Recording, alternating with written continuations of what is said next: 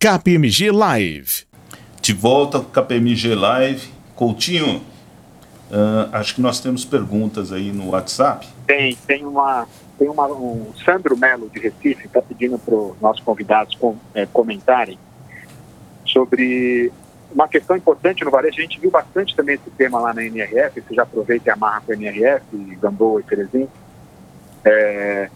que é a questão de se jogar mais luz, né, que o Sandro colocou aqui, na importância do atendimento mais humano. Né? É claro que super importante, Big Data, inteligência artificial, tecnologia, tudo isso, né? Mas também esse lado mais humano, das lojas físicas, tomando muito cuidado em receber bem os seus clientes. Comenta um pouco sobre essa importância, a importância desse tema do atendimento, do lado humano para o varejo. Parecia que em um determinado momento as lojas físicas até iriam acabar, né? Mas não foi o que a gente viu lá na NRF, e acho que esse assunto é também interessante vocês comentarem. Legal, Coutinho. Esse é efetivamente um dos 8 temas que a gente acabou pegando como pontos de mudança, né, e de retomada e de transformação de tendências do varejo. É o primeiro ponto até que a gente destaca, que significa pessoas no centro, empoderamento e diversidade.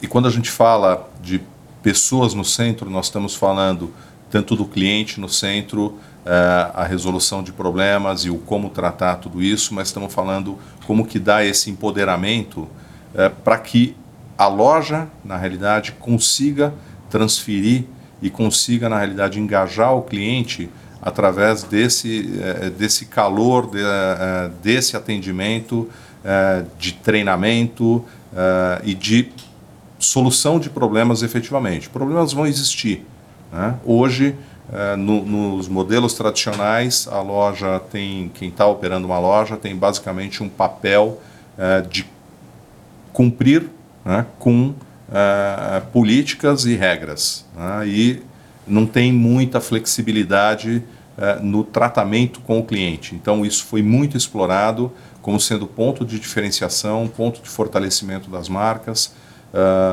colocando o cliente e colocando as equipes no centro.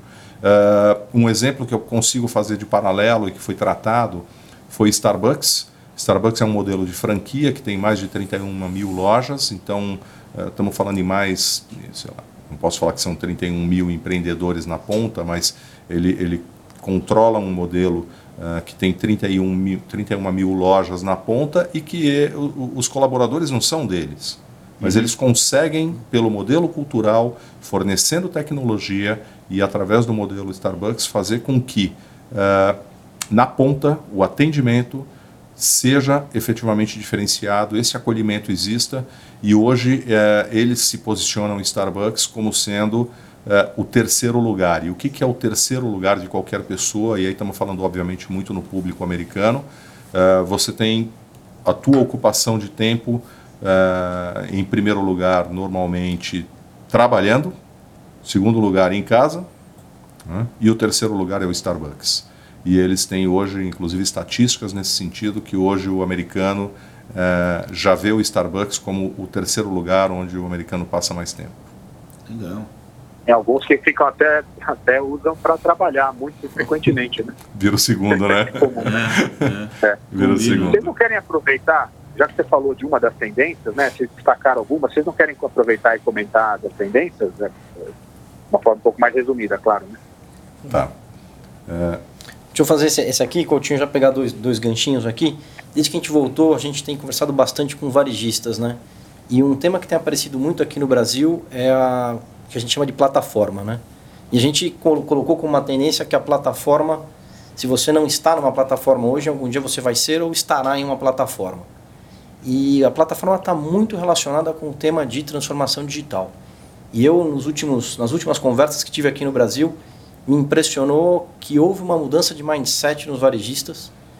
Antes você via as pessoas falando de transformação digital, que era, vou comprar o Big Data, vou tentar fazer um analytics melhor, vou melhorar a minha versão do meu software.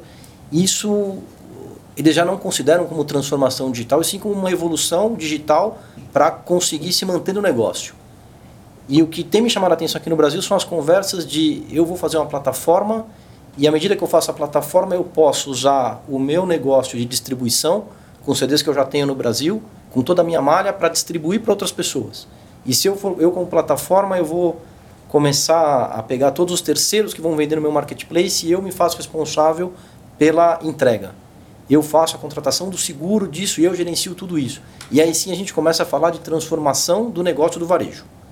Viabilizado por tecnologia, mas não somente uma evolução tecnológica, mas esse modelo de negócio que tudo isso de tecnologia embarcado consegue transformar.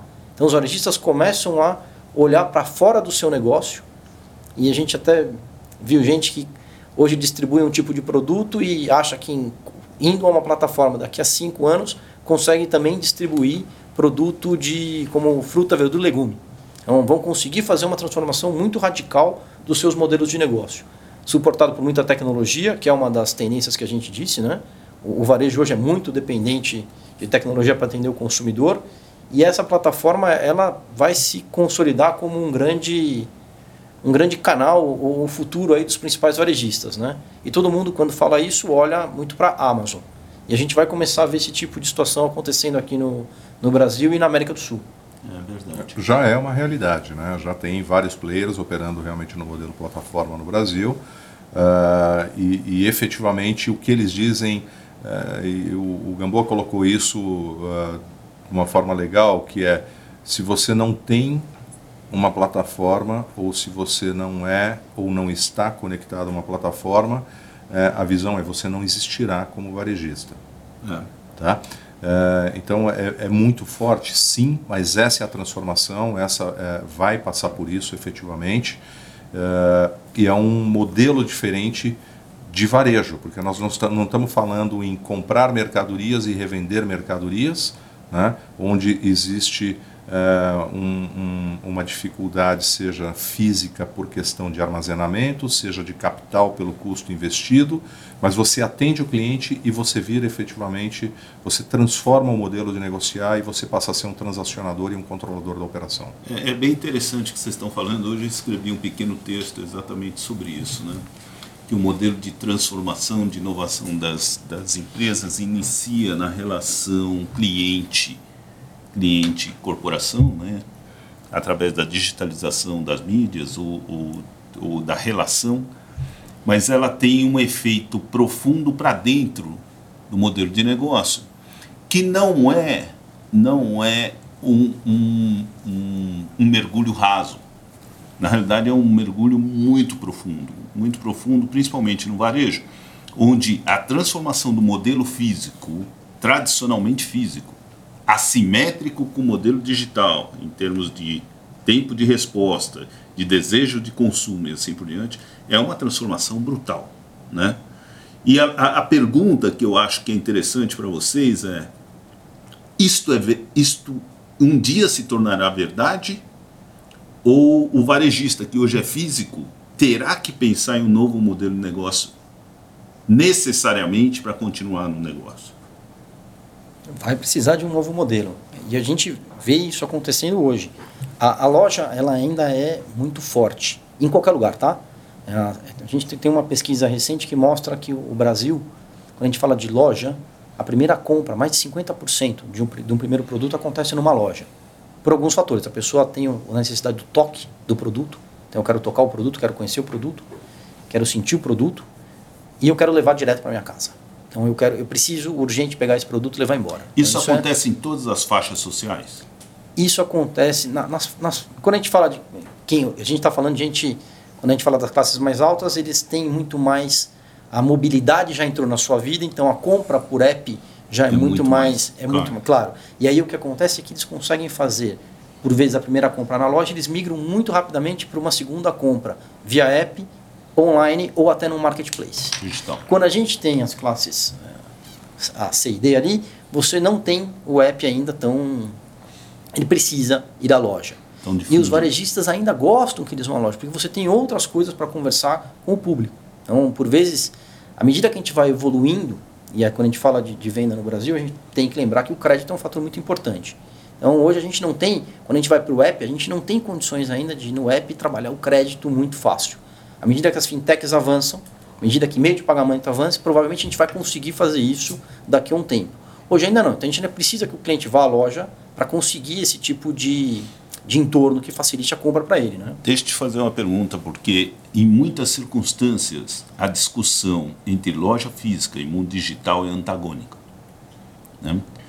E é fato que a loja física ela tem uma relevância brutal no varejo. A pergunta é, na visão de vocês, a continuidade se estabelece através de lojas físicas ou de laboratórios de experiência? Muda o papel da loja. Essa é a melhor resposta, tá? E não somente uma loja de experiência.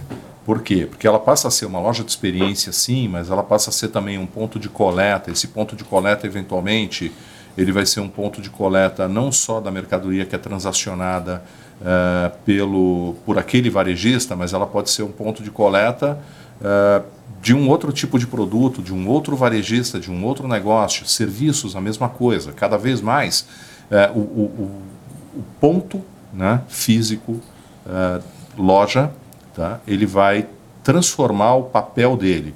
E sim, ele vai ter que passar por essa visão de experiência. Ele quem vai, na realidade, ser o grande gerador, o indutor da venda por uma questão da experiência. Tá?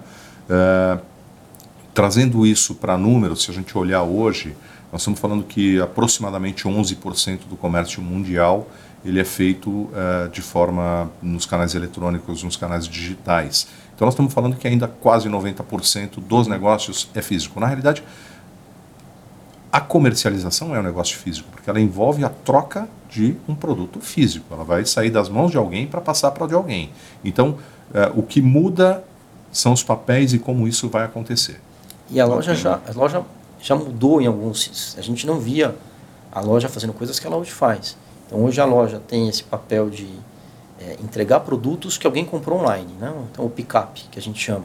Essa modalidade tem crescido muito. Então, praticamente, eu estou usando a loja também como um CD. Então, você pode comprar online e retirar numa loja. Essa modalidade cresce muito nos Estados Unidos.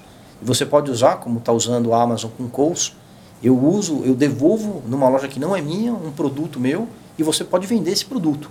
Então, a loja passa a ter funções diferentes do que ela tinha de antigamente. Ela foi, quando a gente fala ela vai morrer, não vai morrer, ela se transforma. E ela está se transformando, agregando essas novas modalidades que essa tecnologia e os novos modelos de negócio estão trazendo para nós. Principalmente para as gerações mais novas. Né? Uhum. Essa é uma conversa fascinante, né, senhores? É uma conversa fascinante. É muito legal, muito legal. E tem uma coisa importante aí também, que o Ferezinho comentou sobre essa sedução que a loja física tem a obrigação de causar no consumidor, né?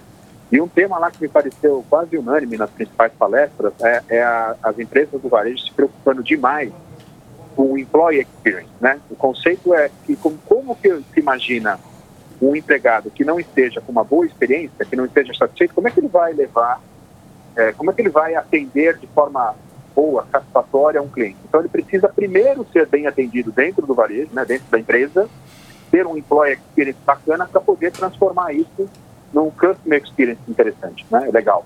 Então isso foi muito falado também, né? Verdade, Coutinho. Foi sim. Coutinho, chegou a nossa hora. Passou rápido, hein? Passou bem rápido. Não, e esse assunto é muito, muito interessante. Acho que a gente teve aqui a oportunidade de falar de muita coisa legal. Mas acho que chegamos aqui ao encerramento do nosso programa.